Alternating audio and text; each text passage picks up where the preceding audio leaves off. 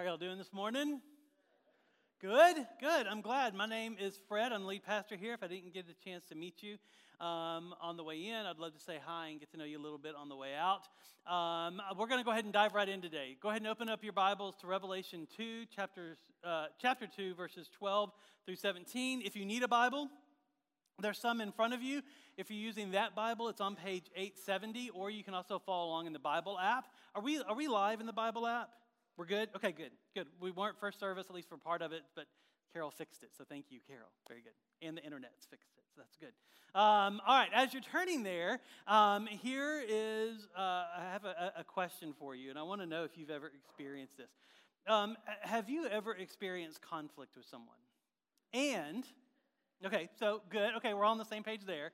Have you ever tried this advice, though, that you must compromise to end a conflict? You must compromise to end a conflict. Have you ever been in a conflict and tried compromise as a way to end it? If so, then here's what happened. You and the person met in the middle, right, of this conflict. And has this ever happened to you? Like, it's happened to me. It's happened in marriage. It's happened in work. It's happened in Fred's compromise. In friends. I'm Fred, in friends. It's happened where I've tried to use compromise to end a conflict. Well, here's a truth that I wish I would have known earlier, and it's this. And if you've tried compromise, you can probably attest to this too. It's that in a compromise, everyone loses. Right now, here's what's weird. Right, some of you are like, no, hold on. This sounds incorrect, doesn't it? Because compromise is supposed to work. Well, listen to this.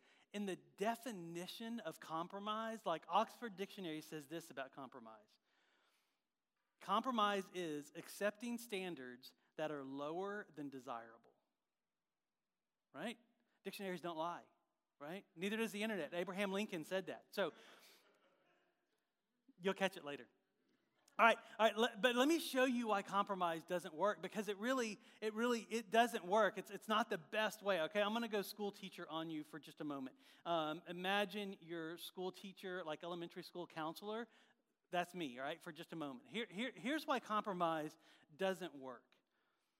Right? I'm going to put a diagram up here, and I'm going to explain the diagram, all right? So this is a diagram where, if you're looking at it, it's kind of a grid to think about how to end conflict. And so the people on the top of this rectangle have a very high concern for the relationship, and people on the bottom don't.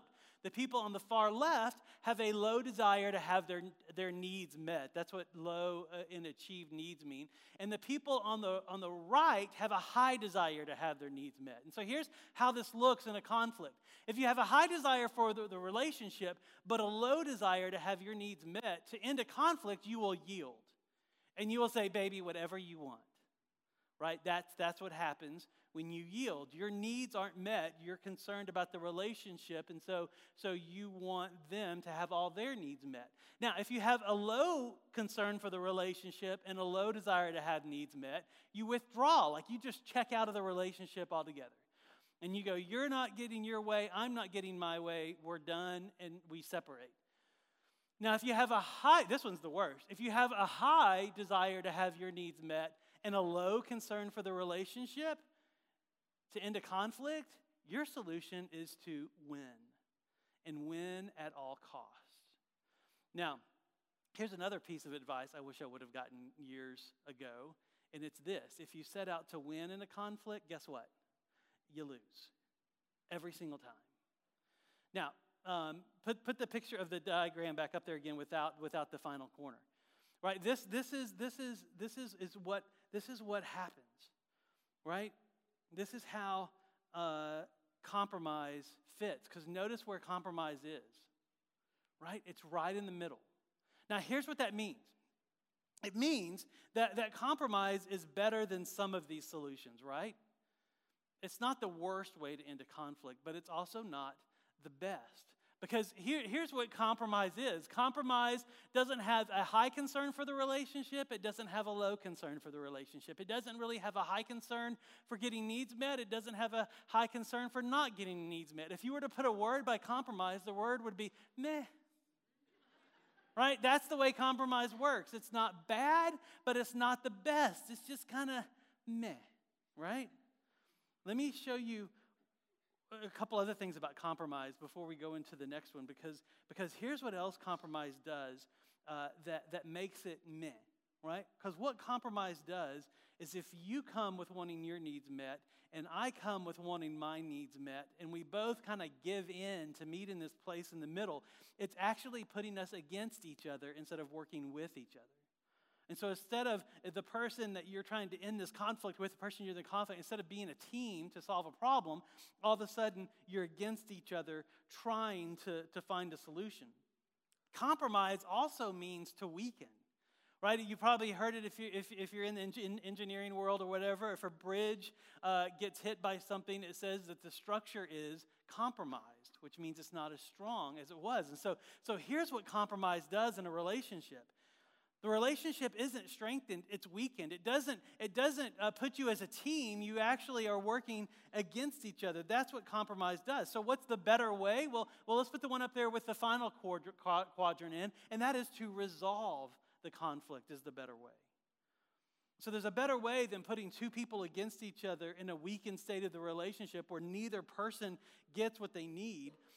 The better way is called resolving the conflict. Listen to this definition of what it means to resolve. To resolve means to find a solution to a problem and to decide a firm course of action. So you see the difference here. Compromise puts two people against each other. It actually weakens the relationship, and neither person is really getting their needs met. They're both giving in. But to resolve a conflict means that instead of a conflict with a person, you've got a problem to solve, and you can work together to come up with a solution to the problem and a direction to move forward. And so what resolution does is instead of putting two people against each other, it puts them together moving forward. There's direction and there's unity. That's what resolving does. Now, what does this have to do with today's message? Nothing. I just thought it was cool. I'm kidding. It has everything to do with today's message. Because here's what we're going to see. Today, we're going to see what happens when people are facing conflict, when they have a problem to be solved, except this conflict isn't between just two people. It's between Jesus and this church that we're going to see today, this church in the city called Pergamum. And what I hope that you see as we work our way through this is that you too have been in these situations where you're in conflict with Jesus, you're in conflict with God, and there's a problem to be solved, and probably you've tried compromise and it didn't work. And today we're going to talk about what it looks like to have you and Jesus on the same team moving forward together. And this conflict that I'm talking about, just to give you a picture of it, is one that humanity has faced ever since humanity was humanity, where God has laid out this pattern of righteousness in our life. He's put this path before us, and quite honestly, we don't want to follow it. And so when that happens, when that conflict is there, sometimes we'll look at God and we'll go, I'm not into this, and we compromise. And what we'll see is that compromise doesn't work, and here's why. Because in this relationship between God and us, between Jesus and his church, between Jesus and you, in this relationship, when compromise happens, only one person in that relationship compromises, and it's us. We're the ones that change the value of our relationship with God. We're the ones that try to have our needs met in other ways. God never compromises. His truths stay the same. His character stays the same. His grace and his mercy stays the same. God doesn't move. And so today what we're going to see is how that kind of compromise does weaken our spiritual walk. However, y'all, we're going to see something profoundly better too. We're not just going to see the results of compromise. We're going to see a way to resolve the problem between us and God. We're going to see how to resolve any conflict, any problem between us and God. We're going to see two things in particular that we must know and we must believe to keep any compromise out of our life. Well, let's look at verse 12 and let's dive in. So chapter 2, verse 12, Jesus says, "And to the angel of the church in Pergamum write the words of him who has a sharp two-edged sword." Now, as we've been going through this series, we're calling this series Breakthrough because these are the first 3 chapters of Revelation are letters to churches, and Jesus is showing these churches how to break through what they're currently dealing with, that he is going to break down any wall for them that they can break, so that they can move forward in their spiritual life. And what we've seen as we've gone through this is issues that we have in our life where Jesus can break down that wall and we can experience breakthrough. And that's where these broken mirrors up here capture in a visual way is what breakthrough looks like. And I've said this before, but if you're new today, I just want you to know what's behind each one of those mirror pieces is the name of those who call Fellowship Asheville home. And so every person that calls Fellowship Asheville home has been prayed for breakthrough. And it was fun this morning, right before the first service, I had a person share with me a breakthrough that her and her husband have experienced as we've been going through this series. And so prayers are being answered. And I hope today you get to experience some breakthrough too. But what we're seeing in these letters to the churches is that in each one of these letters, Jesus introduces himself in a very specific way that church needs to hear. And then he tells them what they're doing wrong. He tells them what they're doing right first. Then he tells them what they're doing wrong. He tells them what repentance looks like. He tells them what happens if they don't repent and what happens if they do repent. And the reward for that. And so he follows this same formula in all of them. And so in this one, to the church in Pergamum, he says he has this two-edged sword.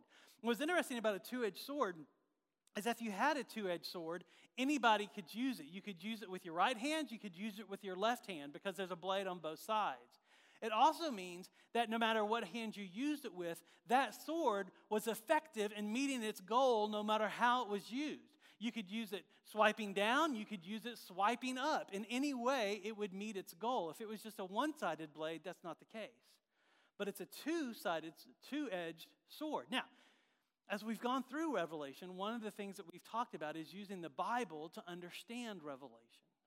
And so although that is a great picture of what a sword does, the writer of Hebrews correlates that with something else that I think is captured here.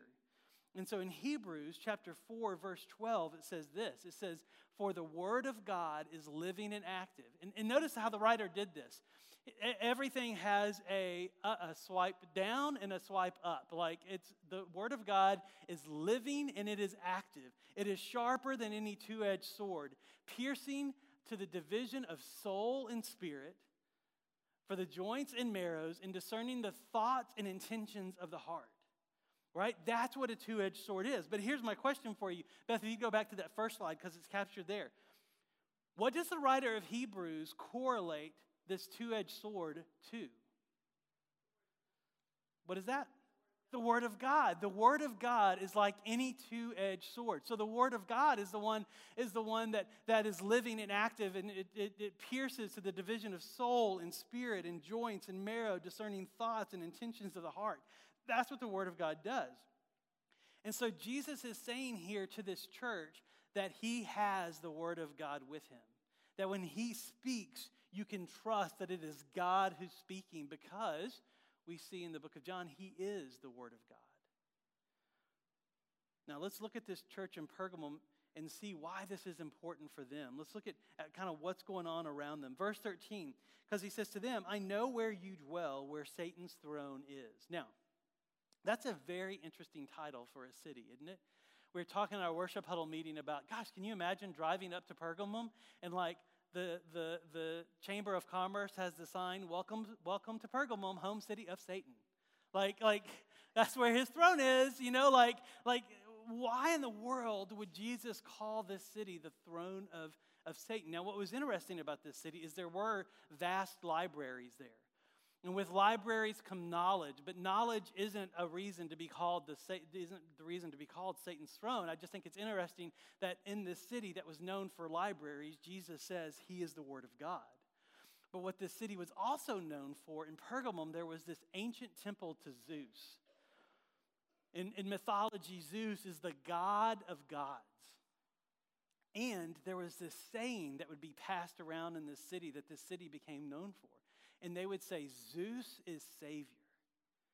And people would worship Zeus. And in these temples of Zeus and other gods of mythology, there were all kinds of things that we're going to see in a little bit that would happen in those temples that would earn it the title Satan's throne. As a matter of fact, there's a Jewish commentator who was writing about this time that the book of Revelation was written.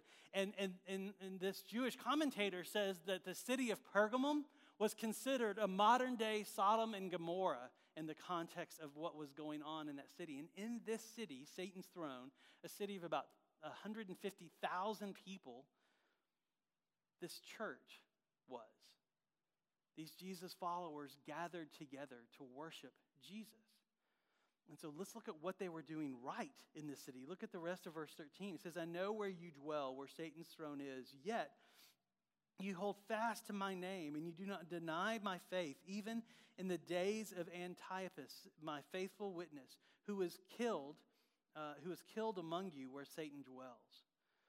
And so here's what this church was doing right, is that in the context of this city, this modern day Sodom and Gomorrah, where it is said that Zeus is Savior, people who have said yes to Jesus, who were part of this small new church, were dying because of their faith.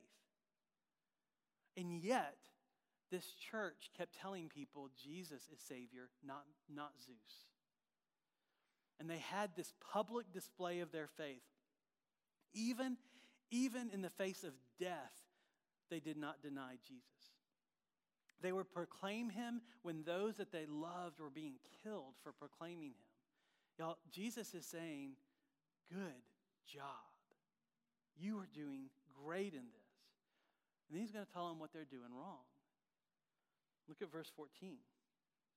He says, but I have a few things against you. Now, what's interesting, in these letters to the churches, there are two churches that Jesus doesn't have anything against them. There's a couple of churches where there is one thing against them. This one, Jesus has a few things against them. Like, if Jesus has one thing against you, you pay attention. If he's got a few things against you, you better take out your notebook and start taking notes, right? Like, it's a big deal. I expected a little more humor. That's fine. But it is a big deal. Look at the rest of verse 14. He says, but I have a few things against you. You have some there who hold to the teaching of Balaam, who taught Balak to put a stumbling block before the sons of Israel. Okay, so let's talk about this a little bit. Here's these Nicolaitans again. We're not quite, oh no, that's next, isn't it? Okay, let's talk about Balaam and Balak. Balak was this king of Moab, is who Balak is. And this is all taken from the book of Numbers, and so you can turn there and read it yourself. But Balak was this king of Moab, and as Israel was wandering through the desert, that's what the book of Numbers is about.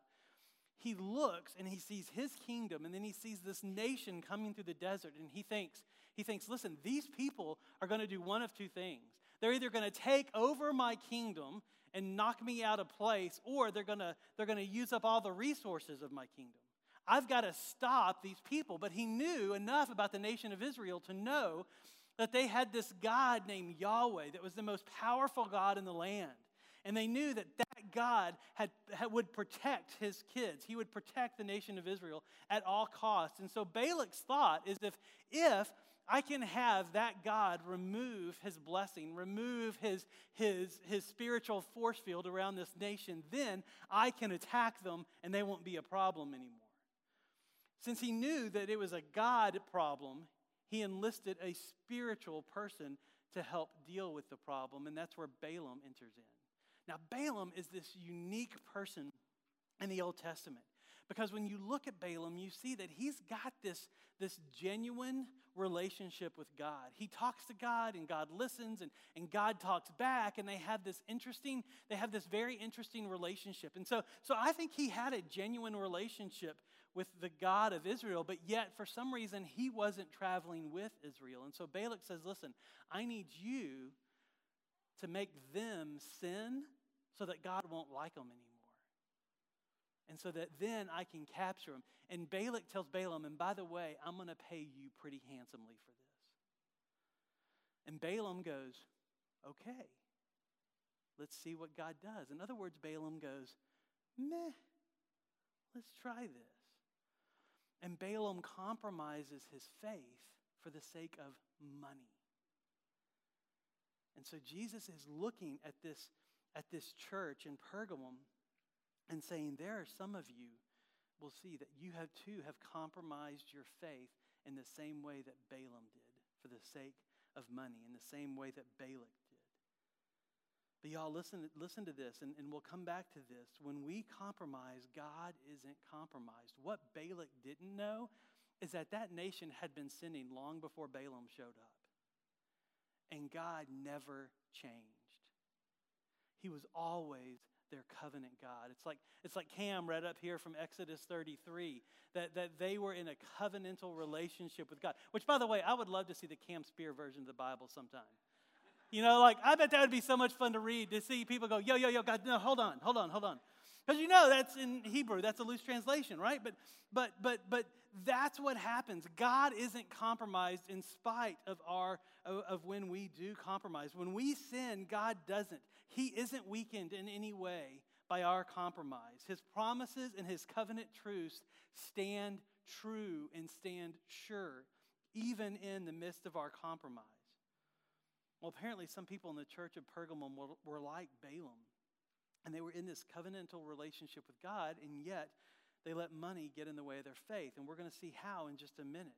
Because look at what this compromise produced in them. In verse 14, it says, "But I have a few things against you. You have some who hold to the teaching of Balaam, who taught Balak to put a stumbling block before the sons of Israel, so that they might eat food sacrificed to idols and practice sexual immorality. So you also have some who hold to the teaching of the Nicolaitans." And so we see these two sins are prevalent in this church, among certain people in this church in Pergamum. Now the teaching of the Nicolaitans, we still don't know what they are. I would imagine that they're aligned to these two sins here, and because these are the ones we do know, that there's idolatry and there's sexual immorality. There's the eating of the food sacrificed to idols. And I want to paint the context for you of what this looked like for them.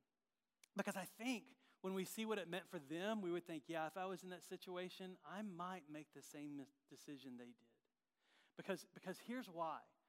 In this time and in this city, there were trade guilds. And so if you had a job, you had a trade, most likely. You were a brickmaker, you were a carpenter, you were a shop owner, you had a trade. And for each trade, there was a guild associated with that trade. There was a group of people. And you had to be in the guild to have the job. If you weren't a part of the guild, you didn't have a job. And these guilds would meet not in these temples, but they would meet in the kitchens connected to these temples. Because all of these temples, like the temple of Zeus, right? You had the temple that would go on there, and you would have worship that would go on there. But next to the temple was this kitchen. And this kitchen is where people would go to have their meals. A lot of people didn't have kitchens at home, and so they would go to these other kitchens to have their meals. And the food in those kitchens oftentimes was food that came from the temple that was sacrificed to the gods for worship. And so if you were in a guild and you sat down at a meal in one of these kitchens, chances are you're eating food sacrificed to these foreign gods. And the problem is, if you're not in the guild and you don't do what the guild does, you get kicked out. And if you get kicked out, you don't have a job. And if you don't have a job, you can't feed your family. You can't feed yourself. You can't pay rent. And so it is this real problem for the folks there in that church. And so in order to have money, they would, in a sense, have to participate in the worship of these foreign gods. And this is like Balaam. They would sell out their faith for money. And believers in Jesus were doing this in this church in Pergamum. Not the whole church, but there was a portion of the church doing this. They were compromising their faith for money, and it's sin. But not only was this happening, Jesus also says there was this sexual immorality that was happening among part of the church. Now keep in mind, the culture in Pergamum was very sexualized, considered the modern day Sodom and Gomorrah back then. And so in many of these temples that were attached to these kitchens where these guilds would come for their meetings and then participate in the food sacrificed to the idols there, it's believed that sometimes they would also go, hey, let's go next door and worship. And by the way, the worship at this place involves sex. And there would be prostitutes in the temple, male and female. And to worship that God, you would have to participate in sex acts with these temple priests and these prostitutes. And so the tension was, if I don't do this, I don't have a job. And so some people in this church were choosing to do that and participating in this awful practice of worship just so they could probably feed their kids. Like, let's get real for a moment. Like if you're in that situation, it's hard to say no. But here's what makes this compromise unique for them. Because remember, what they were doing right was this public display of their faith. They didn't back down even against the threat of death. Well, I think not only were they doing right in public, what they were doing wrong was also in public.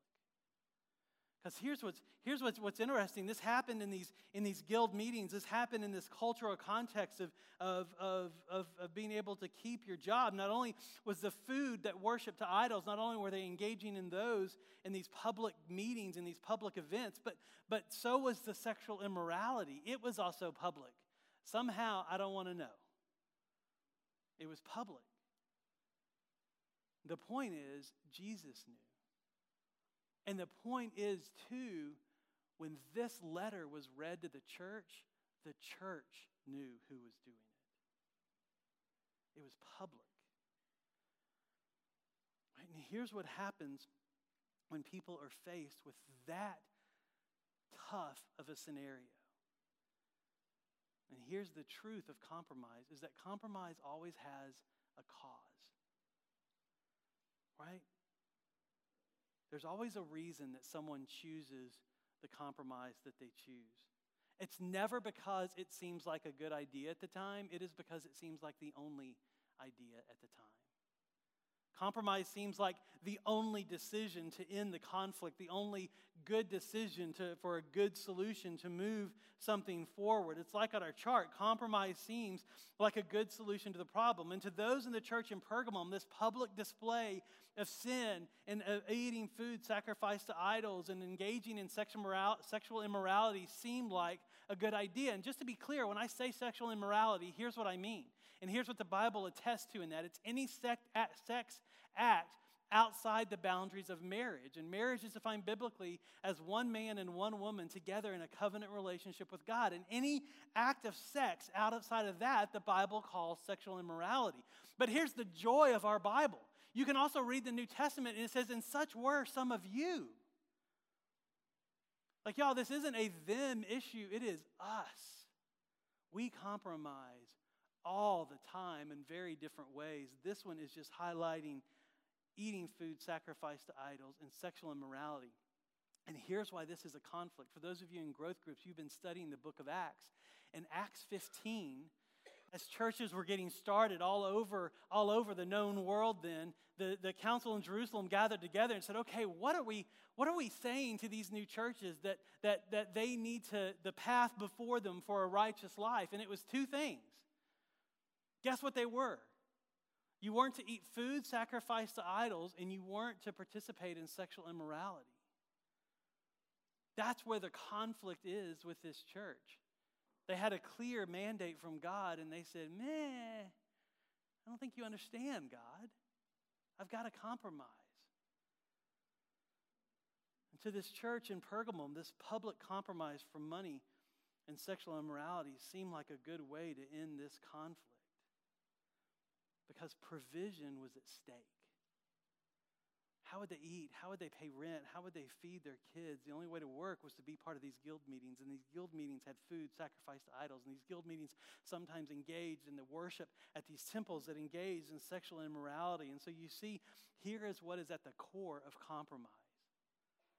And this is the core of the cause of compromise, is this, that compromise, at the core of it, doesn't trust the promises of God.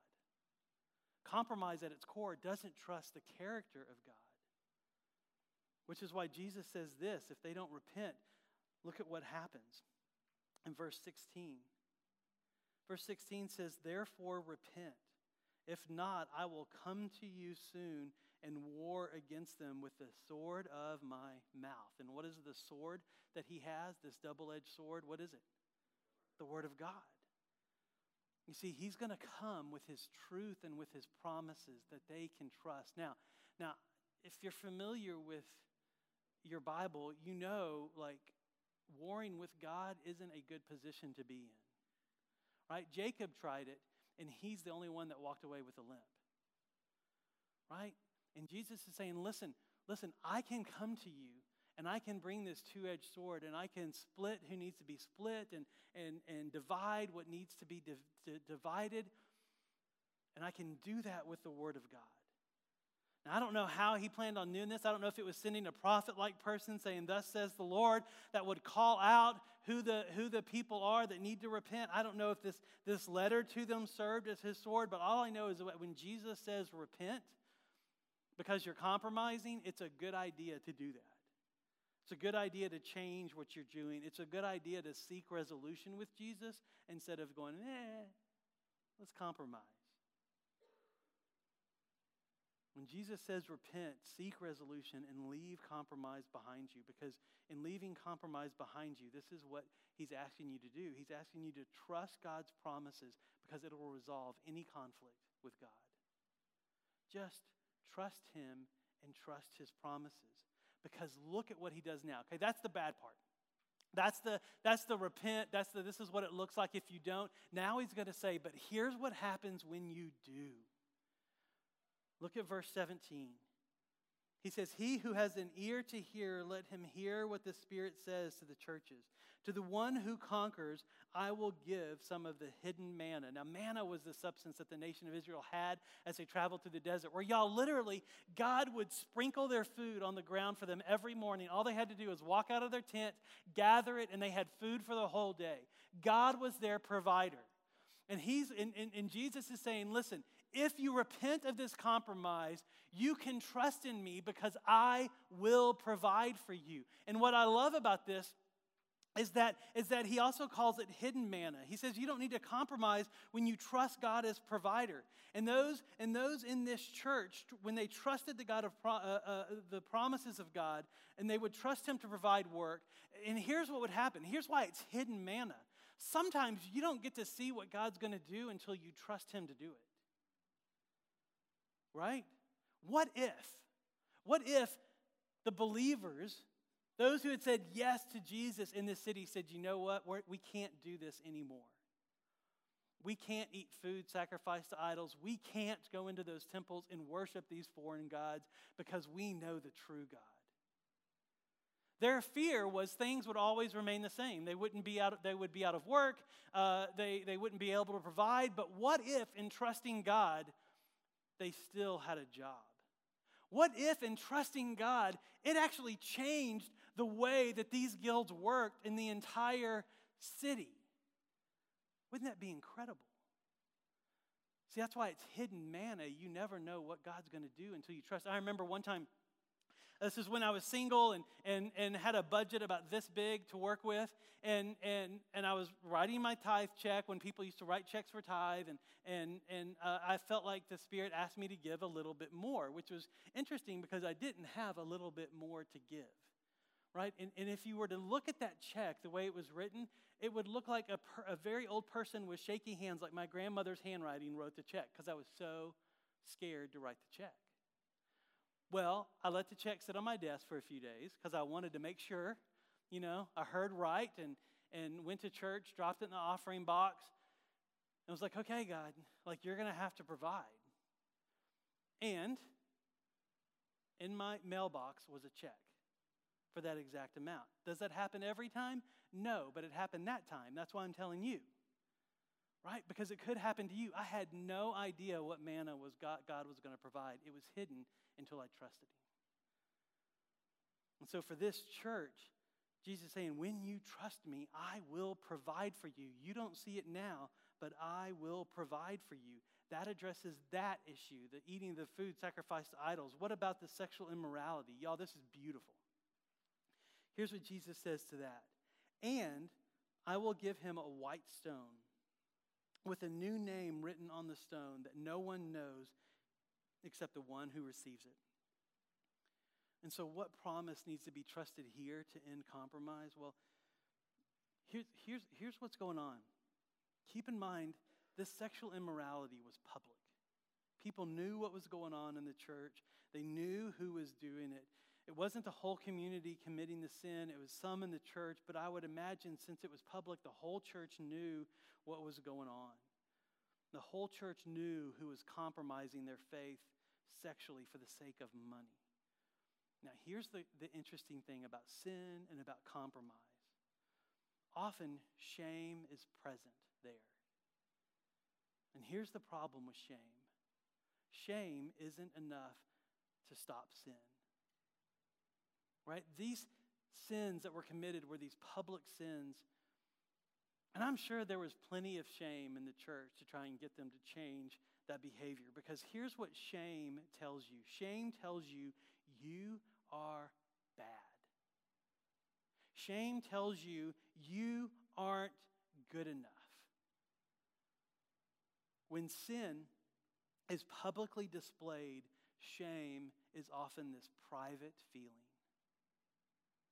However, shame isn't going to change you and shame isn't going to change a church because shame doesn't change our heart. Right? Parents, shame may change your kids' behavior, but it won't change their heart. And if it doesn't change their heart, it's not going to last. You see, this church in Pergamum needed something other than shame to change their heart. And maybe this is what you need. Maybe there's a compromise that you've been making because this voice in your head keeps telling you you're not enough, you're bad, so go do it anyway. Maybe you need something other than shame and condemnation. Because there's something better that changes your heart than hearing you're bad and you're not good enough. How about letting God tell you something different? In a court of law, at this time, if you were convicted of a crime, you would stand before a judge. And that judge would issue a verdict over you. And if you were found guilty, they would give you a black stone to show your guilt. If you were considered innocent by the judge, guess what color stone you would get? A white stone. You see, Jesus is telling this church, flee compromise because you have been given and you will be given in heaven this white stone that instead of condemnation and shame, there is freedom because you are set free from the sin. And not only is there freedom, there's also this new name. And what's great about this new name, when you look at the scripture, anytime God gives a new name to someone, there's always a promise attached to it that they can trust, a promise that describes the character of God. God doesn't just randomly give out new names. He does it because there's a specific promise to be trusted. And I think the new name here is that you are innocent. That's the promise attached to this new name. And that is a promise that Jesus wants his church to trust. Listen, I don't have a new name for you. I could come up with one, and it could be fun. I like giving people nicknames. That's how I know them. In first service, we had Sprinkles because he likes Sprinkles donuts. It's Sarah Turner's husband, Stephen. So call him Sprinkles. He loves it. Yeah, I do. I like coming up with names. But I'm not going to do that. We'd be here all day. I do, though, have a promise for you. Right? And it's one that was spoken thousands of years ago, and it's still true today, and it's found in the book of Romans. And this promise is this: there is therefore now no condemnation for those who are in Christ Jesus. Here's what this means. When shame puts those voices in your head that says, you're not good enough, you're bad, you're a sinner, you're going to do this anyway, whatever those voices are in your head. Listen, I don't know what you've done and I don't know who knows about it, but here's what I do know. When those voices pop around in your head, Jesus says there is no condemnation for you. And if those voices in your head are condemning you, you can tell them to go to hell where they belong. Because that's where they belong. They belong on Satan's throne. Because Jesus says there's no condemnation for those who are in Christ. Listen, church, you are free. Now, if you don't know this freedom found in Jesus, then let today be the day you say yes. Let today be the day where shame is silenced forevermore. Because today you can be free of that sin and that shame because of what Jesus has done for you. And he has provided this good, right, and personal relationship with the God that loves you and created you. And it really is that simple of saying yes to him. But for those of us who do know Jesus, let me ask you, has that condemnation led you to compromise? And maybe not in a big way. Maybe not eating food sacrificed to idols. Maybe not in sexual immorality. But is there a part of your life that goes meh to God? Here's what we're going to do. As we've been going through this series, we've been taking moments to kind of experience truth and hopefully experience breakthrough. And this is going to be one of those times. And what I'm going to ask everybody to do here is in a few minutes, I'm going to ask you to close your eyes. And I really want everybody to close their eyes because what I'm going to ask us to do as a church is very personal. But I believe when we own truth with our body, it connects our mind and our hearts in a very specific way. That can only happen when we do something with our body. And so what I'm going to do is I'm going to actually say a whole lot of condemning things up here that probably have bounced around in your head more than once. Because it could be the voice of a parent, it could be the voice of a teacher, the voice of a friend, the voice of a boss, the voice of a spouse, the voice of Satan himself whispering into your ear. And as I read these things, what I want you to do with every eye in here closed, is I want you to raise your hand if this is a voice that you hear of condemnation in your head. Because then what we're going to do is I'm going to lead us through a time of prayer where we are free from those voices of condemnation. All right, so everybody close your eyes. Bow your heads if you want, but close your eyes. And I want you to raise your hand and own if you've heard any of these bouncing around in your mind. If you've heard you are a bad person, you can raise your hand. If you've heard you aren't good enough, you can raise your hand. If you've heard you aren't enough, raise your hand. If you've heard you are stupid, raise your hand. You are ugly, raise your hand. You are a sinner, raise your hand. You are shameful, raise your hand. You are disgusting, raise your hand. You aren't worth anything, raise your hand. You aren't worth being loved, raise your hand. You aren't worthy of affection, raise your hand. You are a loser, raise your hand. You will never measure up, raise your hand. You will never make him happy, you will never make her happy, raise your hand. You might as well end it all. Church, with your eyes closed, hear me. These are the words of Satan, and he is a liar, and he loves to condemn us.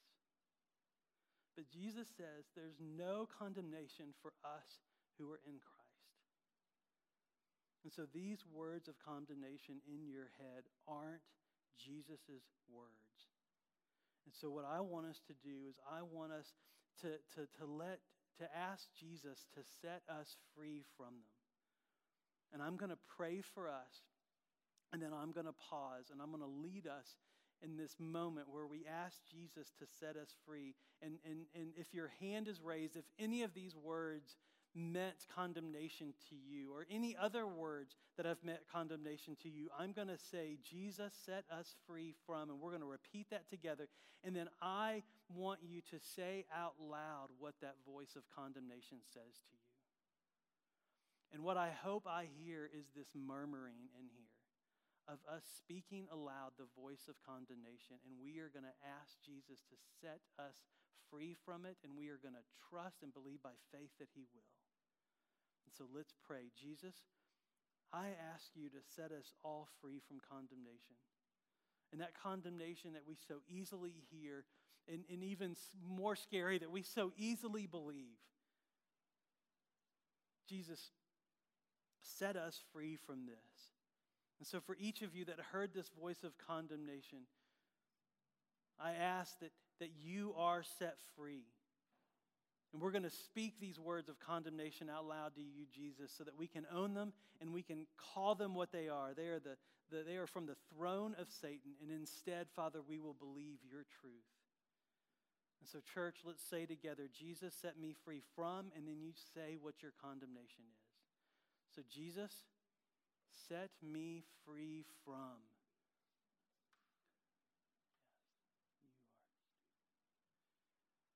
In Jesus' name. Child of God, open your eyes and listen to me. Listen to Jesus' words. Read them and trust them because you are free. Jesus said this in the book of John. So if the Son sets you free, you are free sometimes. Is that what he said?